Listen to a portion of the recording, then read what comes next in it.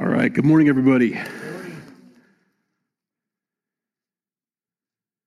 This morning, if you want to turn your Bibles to, where are we? Psalm, I studied something, 106, that's right.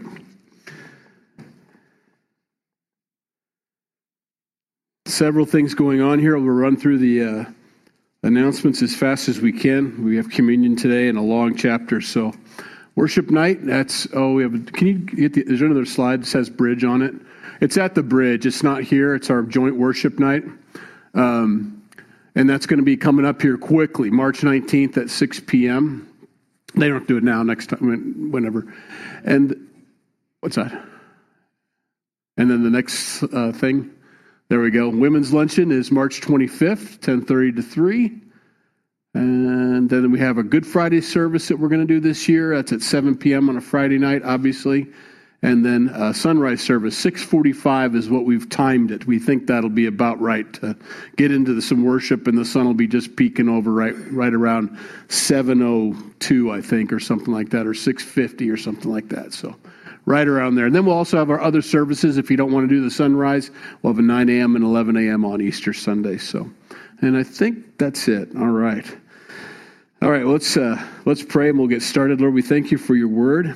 We thank you for the opportunity to study it. The worship was beautiful, and we pray that you were blessed. We pray that your word would touch our hearts equally, Lord, that it would just change us from the inside out. In Jesus' name, amen. This is a tough chapter. The psalmist here writes of a beautiful time with the Lord and doesn't understand why it's so difficult for the nation of Israel to stay faithful. And it's the way I studied it and the way my cross references go. It may sound a little scolding. I'm not assuming that anybody in here is being unfaithful to the Lord, but it's hard to not read this and think, boy, we better be careful about ourselves. And as I'm doing my worship here this morning, I think God toned me down a little bit in the sense that the reason I'm passionate about it is because Jesus is so worthy of all of us and of all we have. The fact that there is a divided heart with somebody when it comes to Jesus Christ means they don't know him well enough, because he's so worthy, he's so perfect. And so that's where this chapter comes from. The writer here begins with hallelujah. We learned that last week. Praise the Lord is hallelujah in Hebrew. And he ends with hallelujah. And there's a reason we don't just say hallelujah. There is the song hallelujah, hallelujah, hallelujah, hallelujah. But we do say Yah eventually, because Yah is the name part. I don't just say praise, praise, praise. It's a person. And we need to put his name at the end of it. Hallelujah. Hallelujah, God. Hallelujah. Praise the Lord. He's worthy of praise. Not everything's worthy of praise, and nor is everybody worthy of praise, but he is worthy of praise. And so that's why we say hallelujah. Oh, give thanks to the Lord, for he is good. For his mercy endures forever. Who can utter the mighty acts of the Lord? Who can declare all his praise? Blessed are those who keep justice and who does righteousness at all times. It's not that he's saying we can't say all the things that we need to say about the Lord. He's just saying there's just too many of them to name. We should definitely try. We should definitely give it a shot. Because his mercy endures forever and his mighty acts are abundant, we can take a long time and praise him for all that he's done for us. If we can't think of the things that God's done for us, that's time to reflect and time to pray and seek the Lord and let him remind you of all the good. We sang a song like that today, of all the good things, all the blessings of God in our lives. Too good, not worthy, And so his response here, and this is setting us up for the psalm, blessed are those who keep justice and does righteousness at all times.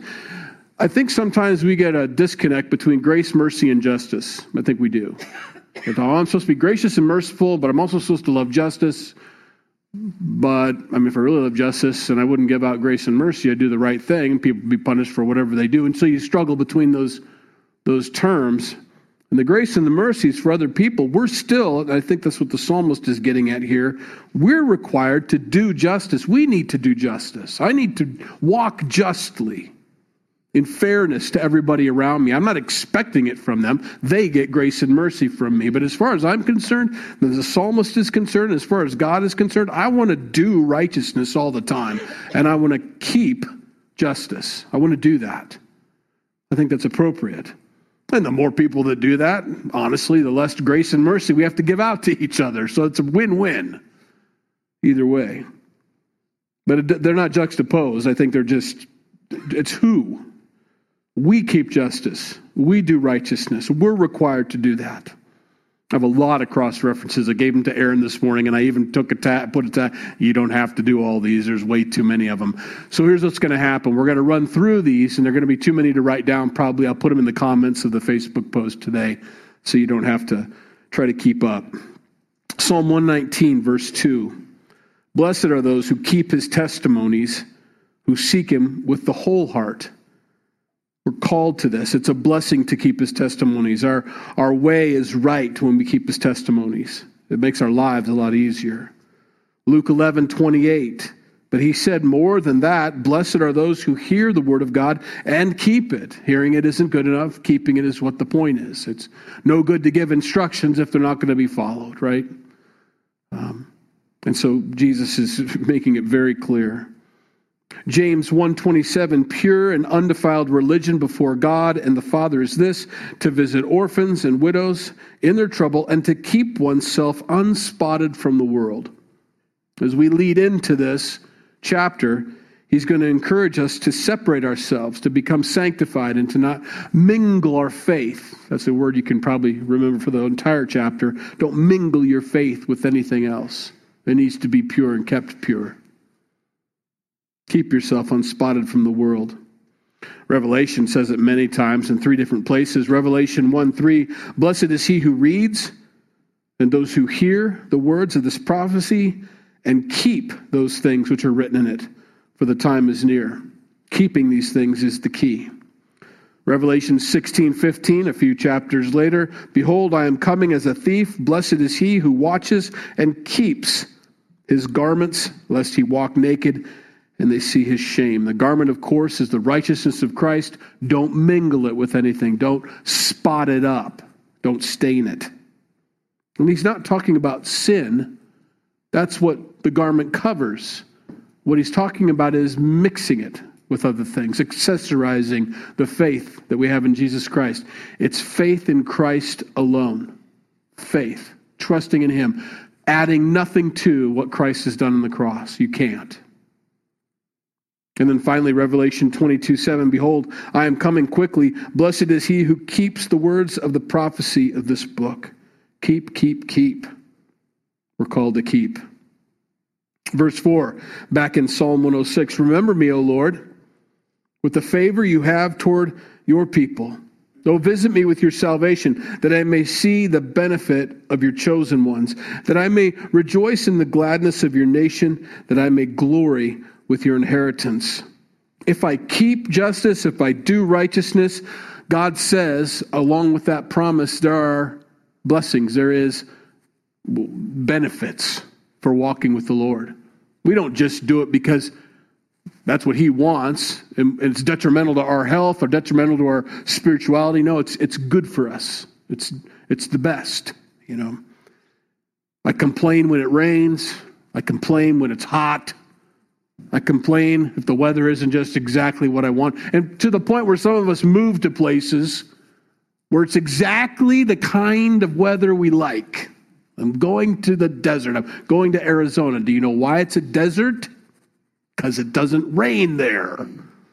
You've got to have rain if you want lush. Oh, it's so dry here. I wish there was some other than cactus around here. Well, it can't happen there because it needs those other seasons to make that take place. Okay, Louisiana, that's lush and warm. Yeah, but you got bugs. I mean, you got bugs like you've never seen bugs before. They're everywhere, in everything, you know. They call them palmetto bugs. You know what a palmetto bug is? It's a cockroach. We're the Palmetto State. We're the cockroach state. Nobody lived there, right? You know why you have bugs? Because you don't have winter.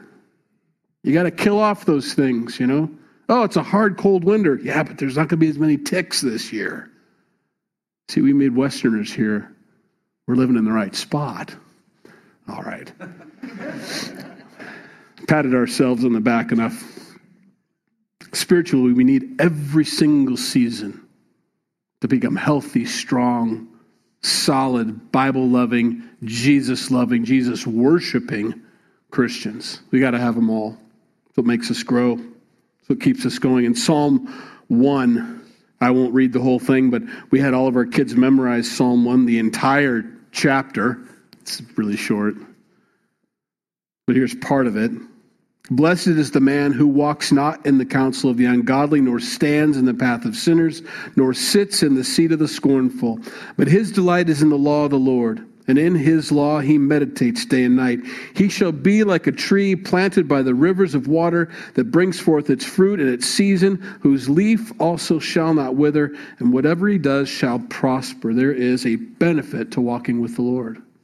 And all the psalmist is saying is, I'm going to keep and I'm going to do. I want to see the benefits of that. I think that's fair for all of us. Verse 6, we have sinned with our fathers. In other words, we haven't kept and we haven't done. And that's why we haven't seen the benefit in the nation of Israel. So he's going to go over some of his history. We have sinned with our fathers. We have committed iniquity. We have done wickedly. Our fathers in Egypt did not understand your wonders.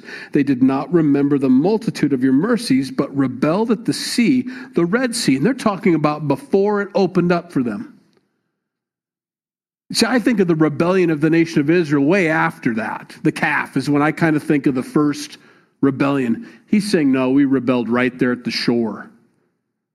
I'm thinking, what did they do? I'm trying to think of the verbiage. What did they say? What was so bad? I mean, they were in a panic. They were running. Their back was to the sea. The Egyptian army was there. The pillar of fire, the pillar of smoke. I mean, I don't remember the rebellion necessarily. I read it again. And it is. They lacked faith. They didn't believe God we're going to die. And so the psalmist here, he says, we should have never thought that way because we've already forgotten the last 10 plagues that they put the nation of Egypt through to get us out. And we're standing here with these buckets of gold and everything else they took from Egypt. And we're worried now? Like this is it? Like God went, sorry about I got you between a rock and a hard place, And they lacked the faith of God being able to get them through that. And so he's starting off with that. We didn't even get a couple miles outside of Egypt before we started to doubt God's faithfulness in our life. How quickly we forget, he says. It says in verse 14, 2 Chronicles 7, if my people who are called by my name will humble themselves and pray and seek my face and turn from their wicked ways, then I will hear from heaven and will forgive their sin and heal their land. It's a very important verse. We use it a lot. And we think, well, maybe we should do that for our nation of America, United States of America. We need to pray this way. We should, absolutely. But there's a lot going on in that verse. He's not asking us to pray for things to go the way we want them to. He's saying there's a lot of things we have to do. God, will you forgive us our sin? Will you help us to turn from our wicked ways? He can't not judge our nation until the wicked ways, We can't be praying, God, just overlook all that stuff. We're going to continue on the same path we've been going, away from you, doing more wickedly than all the earth has ever seen in the history of mankind. We're going to keep doing that. Just don't judge us, please. That's not a prayer. And that's not what God will answer. There's a lot going on here. See, the writer here says, I know we're supposed to keep justice. We're supposed to do righteous, and then we'll see benefits. But here's where we are. And then the 2 Chronicles brings into play what we need to do to get to the benefits, you see. It's a struggle. I pray for our nation. I don't pray for him not to judge us, though. I pray for him to straighten us out. I'm amazed at, here's how the nation gets straightened out. We tell as many people about Jesus as possible and they get saved. When they get saved, then sin goes away. Now, I'm all for legislating morality. In fact, every single law that we have on the books is legislation of morality. That's what it is. And it's by force. It's enforced with the law or with law enforcement behind it. There's force. So even if you don't want to obey the law, you're going to obey the law. Well, we want to get to a much deeper place than that in our country, to where it's our hearts. I don't want to sin. The law doesn't keep me from sinning. My love for God keeps me from sinning, which of course is the entire Bible in a nutshell. I don't want to not sin because I read the 10 Commandments, and if I do, I'm going to hell. I want to not sin because I love Jesus so much. I want him to change my heart from the inside out. I want him to change my mind. I want him to change the way I think about these things. Verse 8, nevertheless, he saved them for his name's sake. Even though they weren't sure how they're going to get out of it, he decided to open up the sea and let them through. He saved them for his name's sake, that he might make his mighty power known. He rebuked the Red Sea also, and it dried up. So he led them through the depths. You can circle that because that puts to shame the theory of the Sea of Reeds. He led them through the depths, not the 1 foot of water on that funny ridge that's in the Sea of Reeds where a wind blew and got the water out of the way so they could kind of balance 1 million people, by the way, on this ridge across the Sea of Reeds. It really wasn't as bad as the Bible makes it out to be. That's the theory. He led them through the depths, as through the wilderness. He saved them from the hand of him who hated them and redeemed them from the hand of the enemy. His willingness to overlook their lack of faith, but to do it because of his name, is noble on his part, but embarrassing for me in my life. You know, I don't want God to do those things for me. I mean, I do want him to do those things for me. I don't want him to need to do those things for me. I know you're panicking and you're lacking faith and that you need me to step in. I wish you'd remember all the things I've done in the past, but for my name's sake, I will step in and take care of you. Verse 11, the waters covered their enemies, again, not shallow. There was not one of them left. Then they believed his words. They sang his praise. And we do that as soon as we're out of trouble. You know. And I laugh because I'm guilty of it too. I think we all are. Praising God is a lot easier right after he's delivered me from some sin or hardship in my life. Soon, though, they soon forgot his works. They did not wait for his counsel, but lusted exceedingly in the wilderness and tested God in the desert. And he gave them their request, but sent leanness into their soul. That's the payment.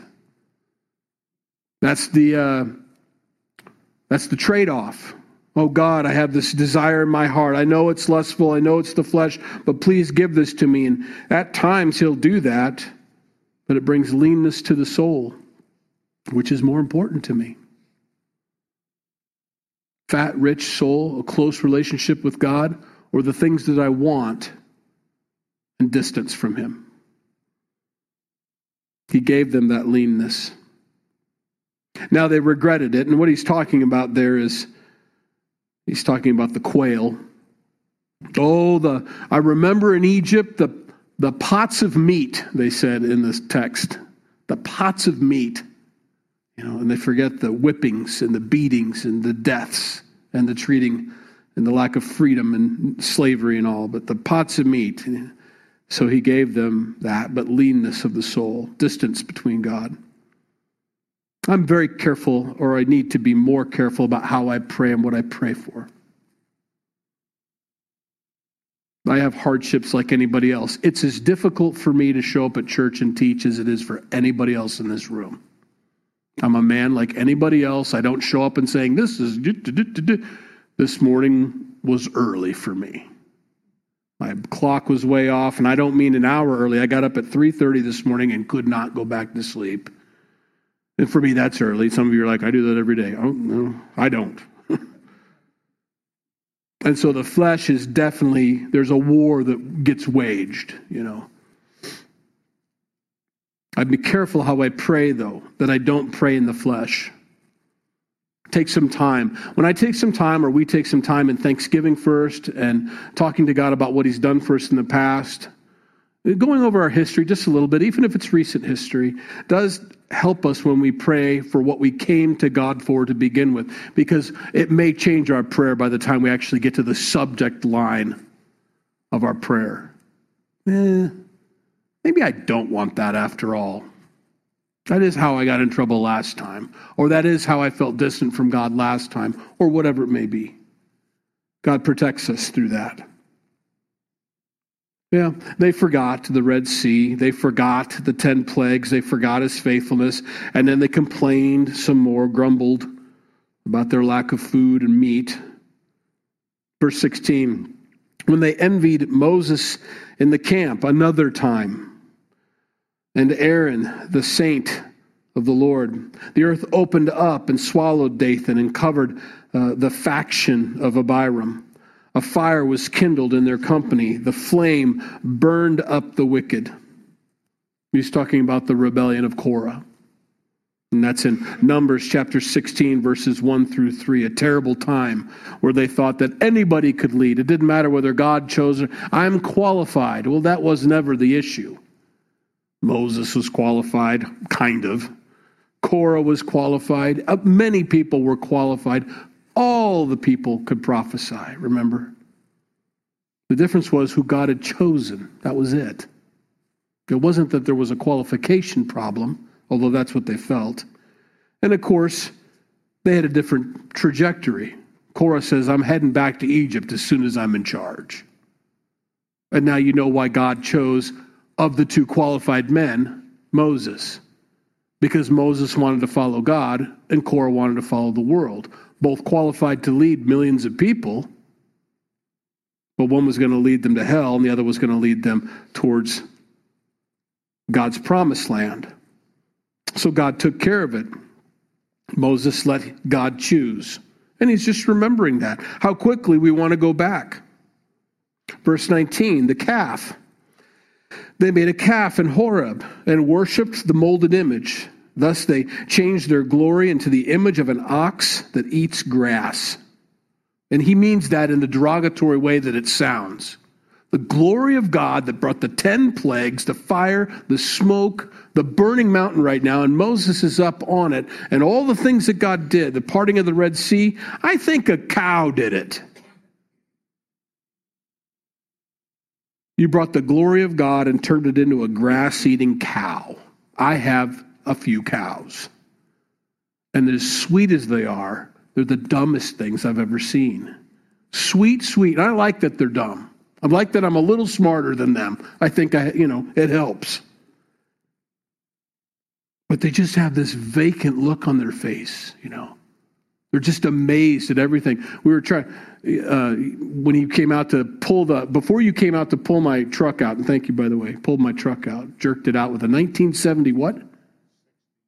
1968 Chevy pickup truck, locked it into four-wheel drive, jerked out my newer truck right out of there. Just jerked it out of there. It was amazing, Well, beforehand, I had my rope all tied to my truck and all the way up to Jenny's Highlander. I thought, well, maybe we could get some grip further up the hill and give it just a little that it needed. No sooner had I strung out the wire, all the cows just came right over to it. And they're just sniffing it and looking at it. And I'm like, it's a rope. You dumb cow, it's a rope. You can see how this is embarrassing. This is the God that brought you out of Egypt. A grass-eating cow? It's offensive. It's offensive. It's offensive. When we diminish God to anything other than he is, when we diminish the work of the cross for anything other than it was, when we divide our hearts and our time between Jesus and other things, it's offensive. They forgot God, their Savior, who had done great things in Egypt, wondrous works in the land of Ham, awesome things by the Red Sea. Therefore, he said that he would destroy them. Had not Moses, his chosen one, stood before him in the breach to turn away his wrath, lest he destroy him or destroy them. Don't kill him, God. Get out of my way, Moses. Verse 24. Then, as if that wasn't bad enough, they despised the pleasant land. They did not believe his word. Sent in the 10 spies. 2 came back, Caleb and Joshua. We can do this thing. The other 8 said, there ain't no way we're going to do this thing. God's brought us here to die. That's their mantra. Everybody that wants to go back to the world, back to Egypt, is saying, God's brought us here to die. They see nothing but hardship. They reject it. They despised the land, and they complained in their tents. They did not heed the voice of the Lord. I underlined that. We complain and grumble in our homes about all sorts of things. We can do it in the car. That could be our tent. We do it where we don't think too many people are going to hear us. We complain and we grumble in our tents. They don't go right up to God and say it to his face. They're just talking amongst each other about this, that, or the other thing. What a danger. They didn't heed the voice of the Lord. That's very, very common.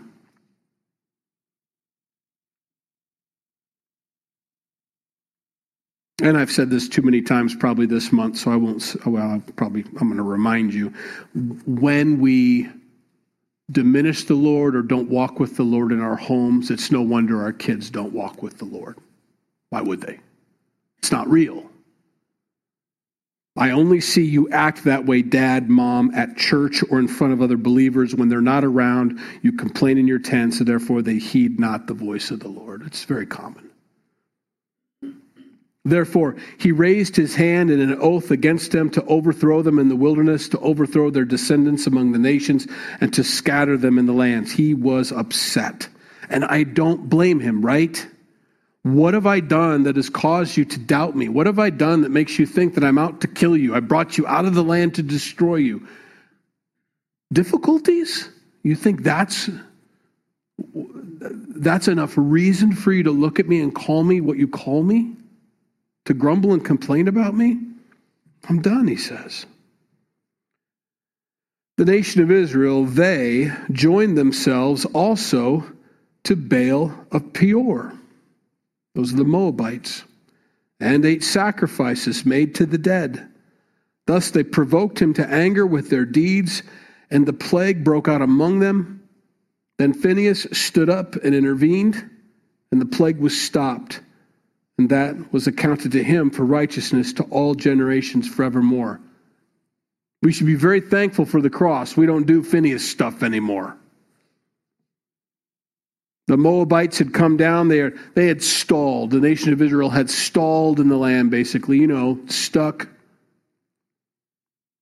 And the Moabites were all around them, and they started inviting them to their feasts, and they started inviting them to their feasts. They started intermarrying and doing other things in their tents with the gals and the guys, everybody blending and mixing it up with unbelievers and different faiths. And Phinehas saw 2 of them as Godhead. You can read this in Numbers chapter 25. That's where it's all laid out for us. Phinehas was hardcore on God's side, understood what was happening, saw the things happening, saw this man and the woman. A woman was a Moabite, the other guy was an Israeli. He runs up with his spear, seeing them. I would imagine they were in the middle of something, because he runs his spear through both of them, and then the plague ends. There are times when you see enough sin in this world that you just wish you had about 10 spears, maybe. Now, maybe that's how we squash this and stop this. Maybe if we got rid of enough of this, but that's not what God calls us to do after the cross, is it? And it's amazing how much easier it is to talk about spears guns, and other things to stop sin, as opposed to doing the one thing that works, which we started at the beginning of the teaching with, and that's sharing the gospel of Jesus Christ with our neighbors and the people we run into every day. I'll throw a spear all day long. Share the gospel? I don't want to bother anybody, but I'll kill them if you want me to. And I don't say we all think that way. Some of us don't think about it at all. Spears or gospel. I don't know if that's worse. The way this world changes, and the disciples knew this, the apostles knew this, the first century church knew this, to tell everybody they knew. The gospel had to spread like wildfire. You couldn't run in to a Christian without hearing the gospel. That's how you stop this stuff. We need more laws. That's only going to stop those that listen to the laws. The drug war that we have in our country stops when 15% of our country stops wanting drugs. How do you do that? How do you stop demand? Tell people about Jesus Christ, get them saved.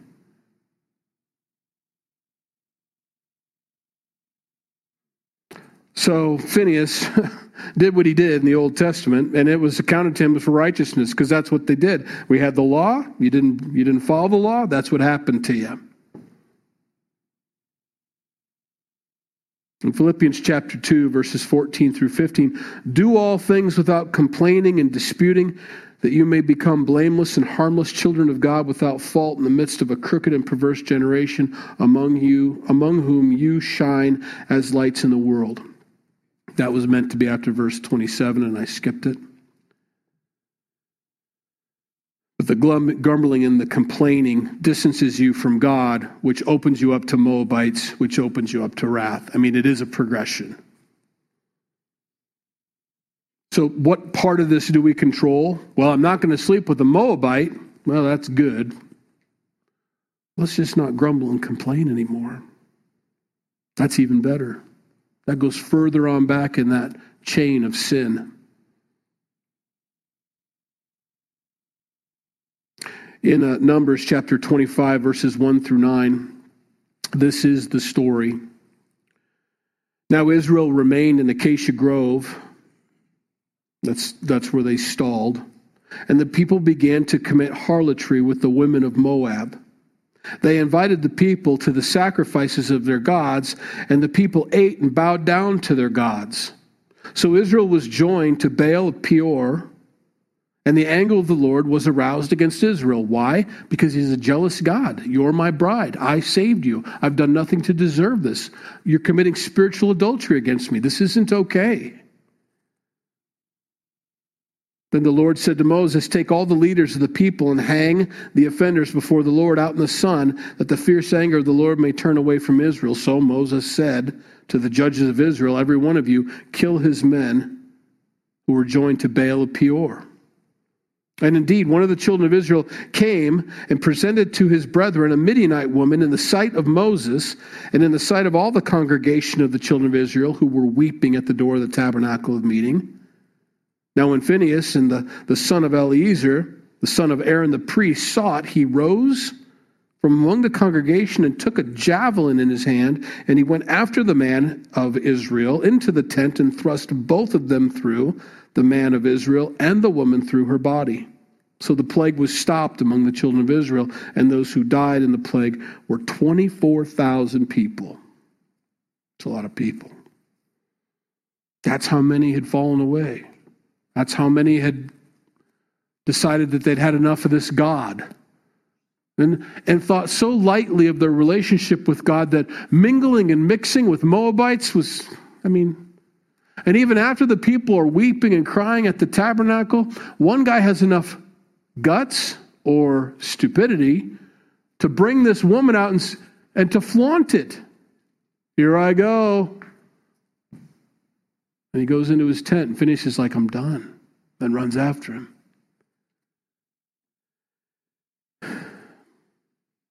Pretty rare to see something like that happen in our day and age, right? We get that. It's going to get a little more real right now. They did not destroy the peoples concerning whom the Lord commanded them, but they mingled with the Gentiles and learned their works. Mingle. That's all it is. They're not getting rid of God. He's there too. He's in the back pocket of the nation of Israel. We're just mingling, trying other gods on for size, mixing in some of their rituals with our rituals, some of the things God has taught us, and some of the things the Moabites taught us too. It's still truth. It's their truth.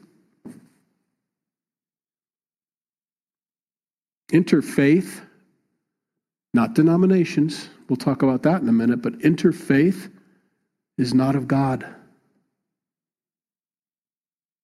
Interfaith is blending Christianity with secular humanism, Christianity with Buddhism, Christianity with astrology, Christianity with Hinduism, Christianity with Islam, Christianity with Scientology, Christianity with New Age, Christianity with atheism, if you can believe that. You cannot mingle your faith in Jesus Christ with anything from this world or any other religion. It's not okay. God demonstrates that not only in this section that we're reading, but throughout the Bible. It's entirely about one relationship with one God. When we blend all these things together and try to get a soup of spirituality in our lives, I do a little meditation with my crystals over here. I do a little bending and flexibility over here. I don't know, and I go to church on Sunday too. Throw that in for good measure. Got just a wonderful, well-rounded interfaith. What? You know that the whole Bible ends up with a one-world religion. How do we do that? How do we do that? We water down everything to where nothing is potent, nothing is obvious. It's all just this soup. Interfaith. Denominations are different. Some people don't understand that. Denominations are those who assemble in the name of Jesus Christ under different names. We're not talking about doctrines. I certainly have problems with a lot of doctrines of other denominations for sure. But that's not what we're talking about. We're talking about interfaith, another God, a different religion altogether than Christianity. Assembling in the name of Allah, assembling in the name of yourself, assembling in the name of anybody other than the name of Jesus. Okay? The nation of Israel is guilty of that right here. They're mingling their faith. It's a very dangerous place to be. And God doesn't accept it. Can you blame him? I don't want Jenny mingling herself with other men. That's not okay with me. Nor does she want me mingling with other women. We're married to Christ. He is our only. And when I begin to mingle, I get worried when guys tell me, well, I'm just window shopping. I'm just looking at her. I'm just admiring God's beauty in her creation. No, you're not. You're lusting after her. And you're mingling your marriage with her. And you're committing adultery by letting your eyes go there. It's adultery. That's all it is. Call it what it is. Quit calling it window shopping. In the same way that people do that, they do that with their faith in Jesus Christ. Jesus is so perfect. He's so beautiful. He's the only one that's ever loved us the way we should be loved. We're called to be loved by God. I mean, He made us. He did the unthinkable by dying on the cross. We're going to have communion to remind us of how much He loved us. And when I look at that, I say, yes, that's so great. Just a minute, I've got a date with another God really quick, but I'll be right back. That's not okay. We can't mingle. They served their idols, which became a snare to them. They even sacrificed their sons and their daughters to demons and shed innocent blood, the blood of their sons and daughters, whom they sacrificed to the idols of Canaan, and the land was polluted with blood. Thus they were defiled by their own works and played the harlot by their own deeds. Therefore, the wrath of the Lord was kindled against his people so that he abhorred his own inheritance.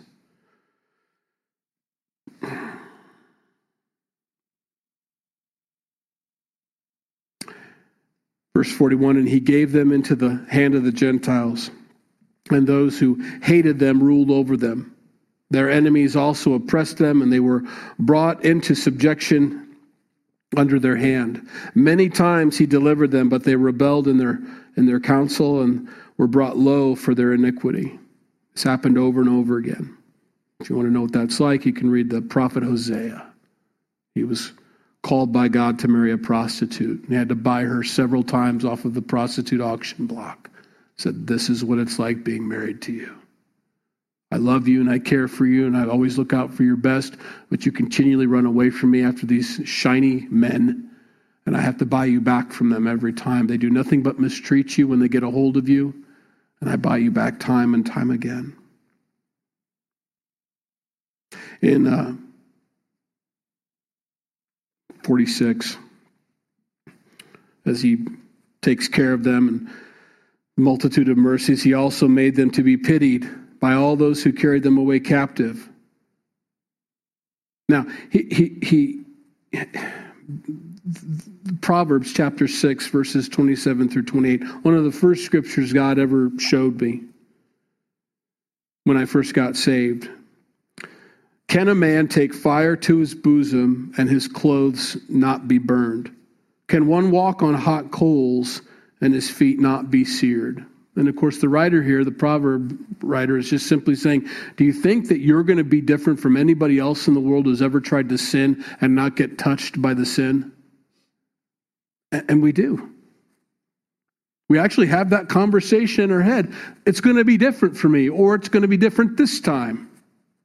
And it's the same habits, it's the same ritual, it's the same going around the mountain again. You cannot take fire to your bosom. You cannot bring sin into your life and not be burned by it. It will burn you every time without fail. So he concludes with these two verses. Save us, O Lord our God, and gather us from among the Gentiles to give thanks to your holy name, to triumph in your praise. Blessed be the Lord God of Israel from everlasting to everlasting. And let all the people say amen. Hallelujah. Praise the Lord.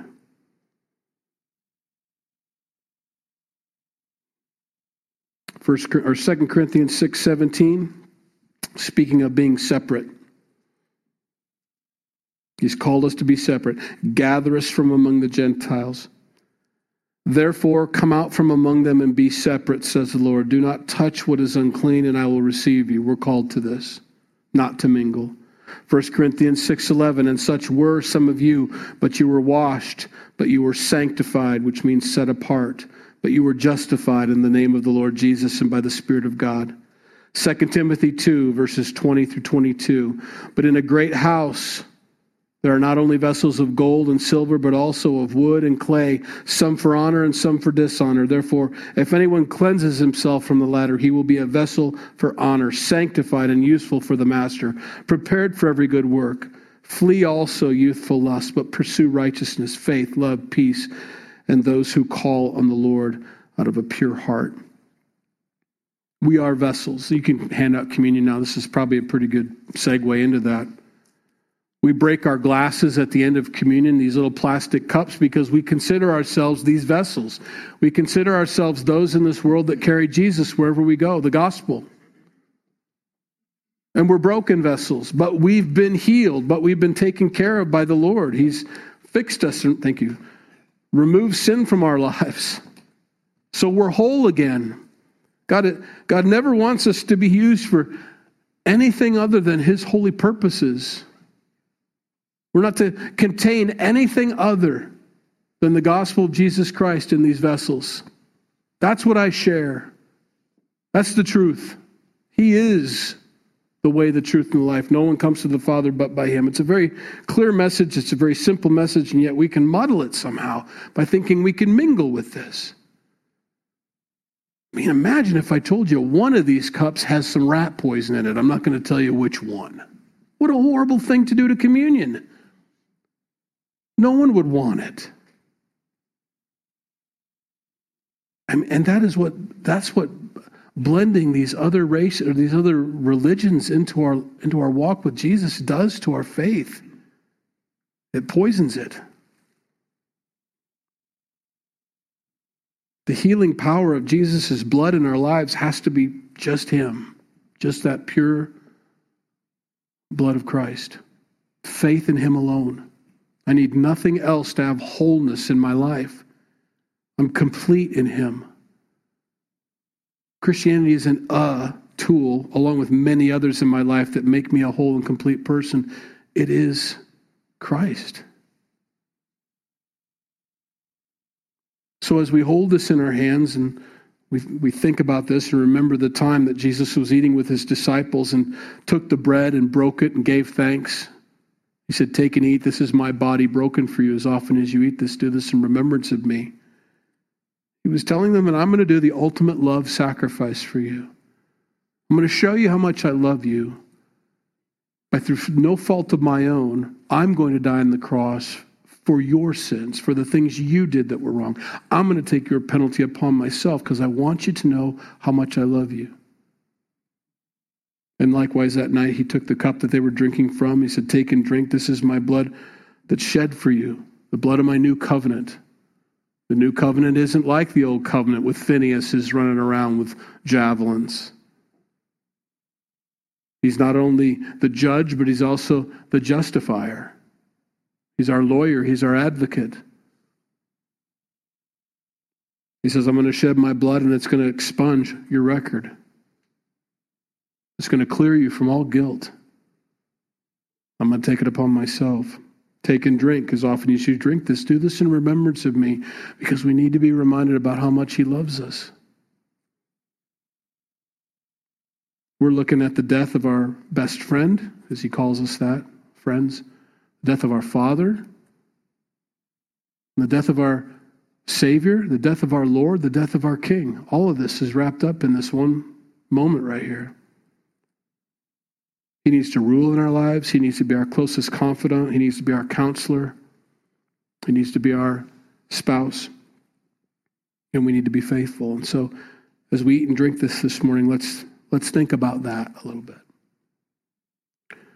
Lord, we thank you for this bread and this cup, for this time we get to have to remind ourselves and to be continually reminded of your love for us, what you did on the cross, how you saved us, how you bought us.